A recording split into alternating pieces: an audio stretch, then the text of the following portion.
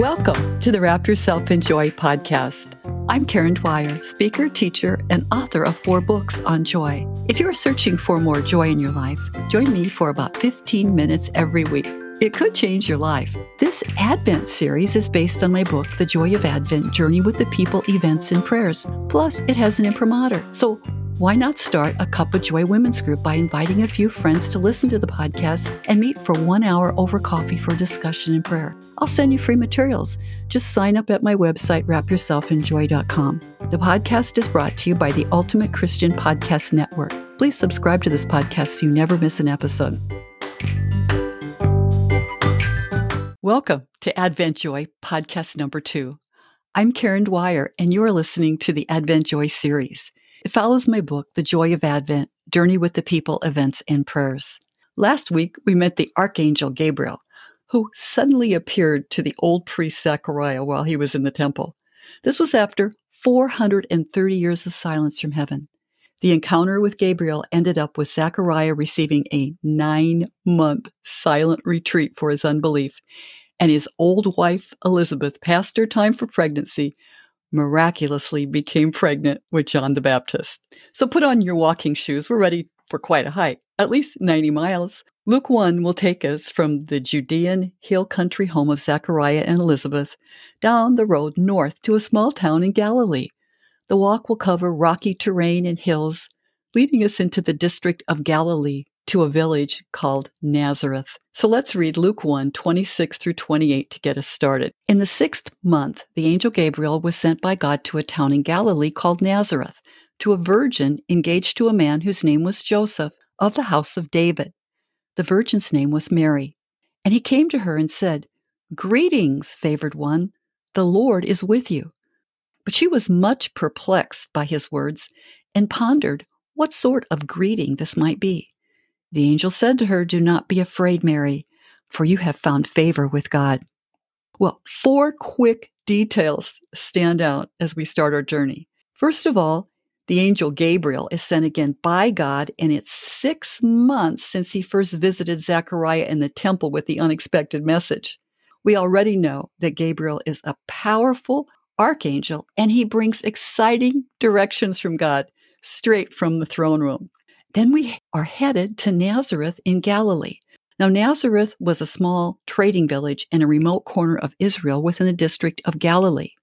The pace of life was slow. In many ways, it was not a religious city, which could explain why many Jews despised it. In John 1:46, Nathanael said, "Can any good thing come out of Nazareth?" Likely referring to its smallness, obscurity, and even the immorality practiced by the nearby garrison of soldiers and the pagan merchants. We will learn a lot in Nazareth. God causes miracles to happen in the most unlikely, remote, quiet, and even ungodly places when people are open to Him and His graces. The recipient of this message is Mary, and she is a virgin. In verse 28, Mary was greeted with these words, "Greetings, favored one, the Lord is with you." Greetings, or hail in other translations, literally means rejoice, joy be with you. Thus, Gabriel's message and outcome would give Mary great joy. Now, Mary's name means lady in both New Testament Greek and in the common language at the time, Aramaic. It comes from the Hebrew name Miriam, which means beloved of God. Remember Miriam in the Old Testament, the sister of Moses and Aaron, who led the women in praise when God delivered Israel at the parting of the Red Sea? Well, we will soon see Mary also leaping with joy in praises to God. Fourth, Mary is engaged to Joseph in the lineage of David. The line of David was very important because it points to the Old Testament prophecies that the Messiah would come from the lineage of David and reign forever. Engaged in verse 37 is best translated betrothed. In Jewish culture, a betrothal was a ceremony when 2 people made a formal commitment with a binding legal contract to marry. The couple would live apart until the actual marriage took place about 1 year later. The age of the betrothal in Hebrew culture was generally 12 to 15 years of age for the woman and 18 to 24 years for the man. Thus, Mary was about 14 years old when Gabriel appeared to her. Let's keep reading a couple more verses, Luke 1, 31 through 33. These verses represent what we call the Great Annunciation. And now you will conceive in your womb and bear a son, and you will name him Jesus. He will be great, and he will be called the Son of the Most High, and the Lord God will give to him the throne of his ancestor David. He will reign over the house of Jacob forever, and of his kingdom there will be no end. Now, this great annunciation, derived from the Latin word for announcement, is told to Mary. She will bear Jesus Christ the Messiah, who will fulfill all the promises of Scripture for a Messiah coming from David's lineage, whose reign will never end. And she will name him Jesus.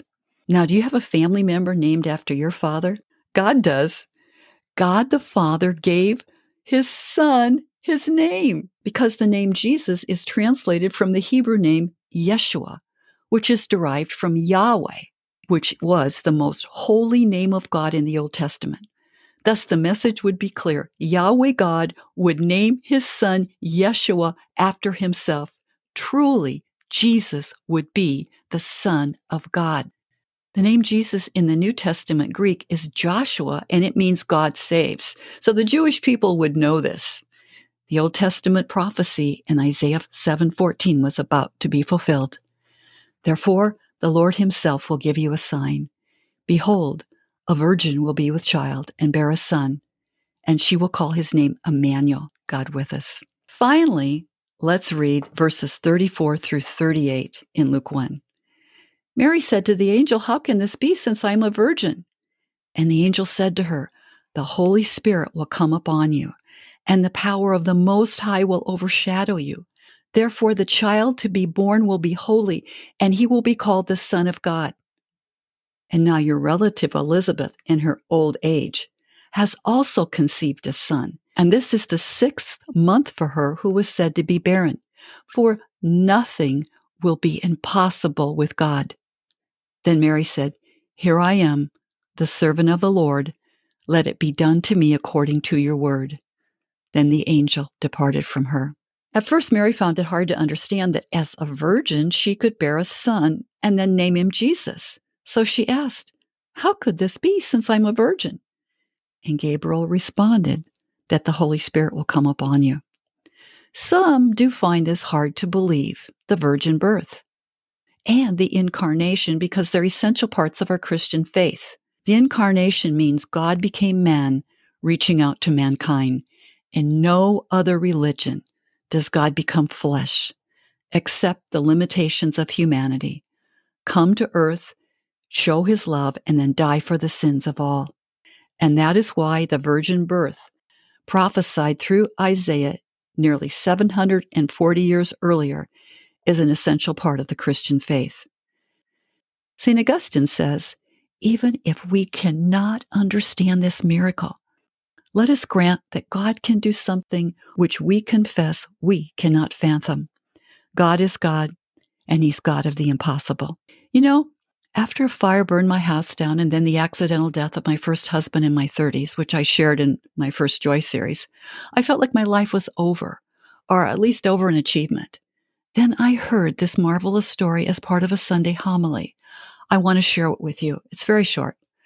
A priest named Angelo Giuseppe Roncalli wrote in his journal in 1931, "I am in the 50th year of my life, therefore a mature man on the road to old age. Perhaps death is near.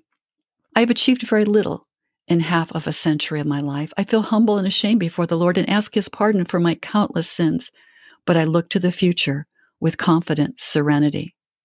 This very loving priest, born into a family of sharecroppers with 13 children, was surprisingly elected Pope John the 23rd at the age of 77. In 1958, he summoned the church leaders to the Second Ecumenical Council with the aim of modernizing the church and fostering unity, which is now called Vatican II. The start of change was formidable, and he became what is known as a saint in the Catholic Church for this amazing accomplishment. When I heard this story, it struck my heart with hope that God is in control. He can take a priest who was 50 and thought life was over and at 77 become a pope that changes the world. He can still have a great plan for my life. Even after all my losses, I thought, and it was true. The last several years of my life have been greatly blessed with graces, including a wonderful husband and even a State of Nebraska award for outstanding teaching. I can say to you, don't give up, for nothing is impossible with God. Many times our minds are filled with doubt about God's power to accomplish new or significant changes in our lives. But God can. You can be sure that if God can supernaturally beget the Son of God in a virgin and give an old woman Elizabeth past her time of conceiving a child, God can fix the barrenness in our lives too. If you feel unproductive or like your life is barren, accounting for little, don't give up. Ask the Holy Spirit to come upon you in new ways, to inspire you and give you new goals to make a difference. He will. He hears you. He sees you. For nothing is impossible with the Lord. He can go beyond the limits you try to put on yourself, your relationships, your health, your income, and more. Pray. Trust God and be expectant. Ask the Holy Spirit to open doors or windows where least expected. He will give you a breakthrough. Now, you may wonder, what's the difference between Zacharias and Mary's question for Gabriel? Gabriel certainly responded differently to Mary than he did to Zachariah. Zachariah asked, how will I know this is so? And then he asked for a sign and pointed out obstacles. I'm an old man. My wife is getting on in years. On the other hand, Mary asked for understanding and faith. How can this be? She asked a legitimate question to try to grasp how an event such as this could happen. Zechariah got his sign. Gabriel said, but now, because you did not believe my words, which will be fulfilled in their time, you will become mute, unable to speak until the day these things occur. And Mary got her answer. The Holy Spirit will come upon you. And he did.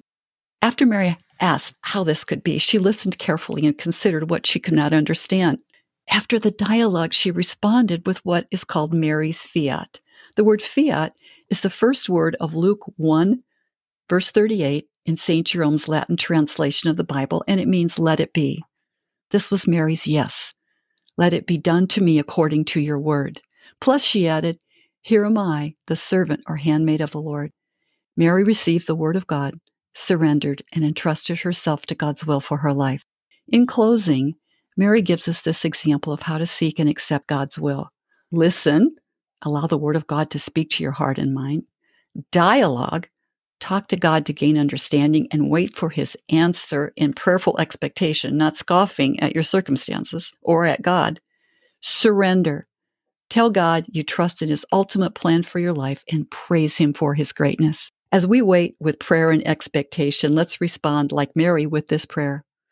Yes, Lord, I place my trust in you. Yes, Lord, let it be done with me according to your word. Yes, Lord, I am your servant. I surrender my life to you. In the name of the Father, Son, and Holy Spirit, amen. Well, we've come to the end of our podcast for today. I'm so happy that you've joined our Advent Joy series. You can find bookmarks for this series on my website, wrapyourselfinjoy.com, and they're free, of course. Until next week, please know that I'm praying for you. I'm asking our loving Heavenly Father for more joy, Advent joy, and more of his presence in your life. And I'm praying for the barrenness you feel in any area of your life, that as you invite the Holy Spirit to come upon you and to come in you, he will do the impossible. For nothing is impossible with the Lord.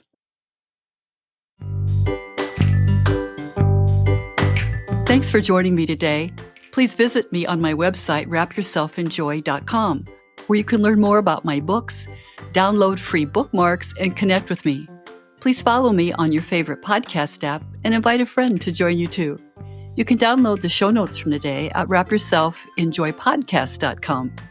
Until next week, this is your friend Karen Dwyer reminding you to wrap yourself in joy.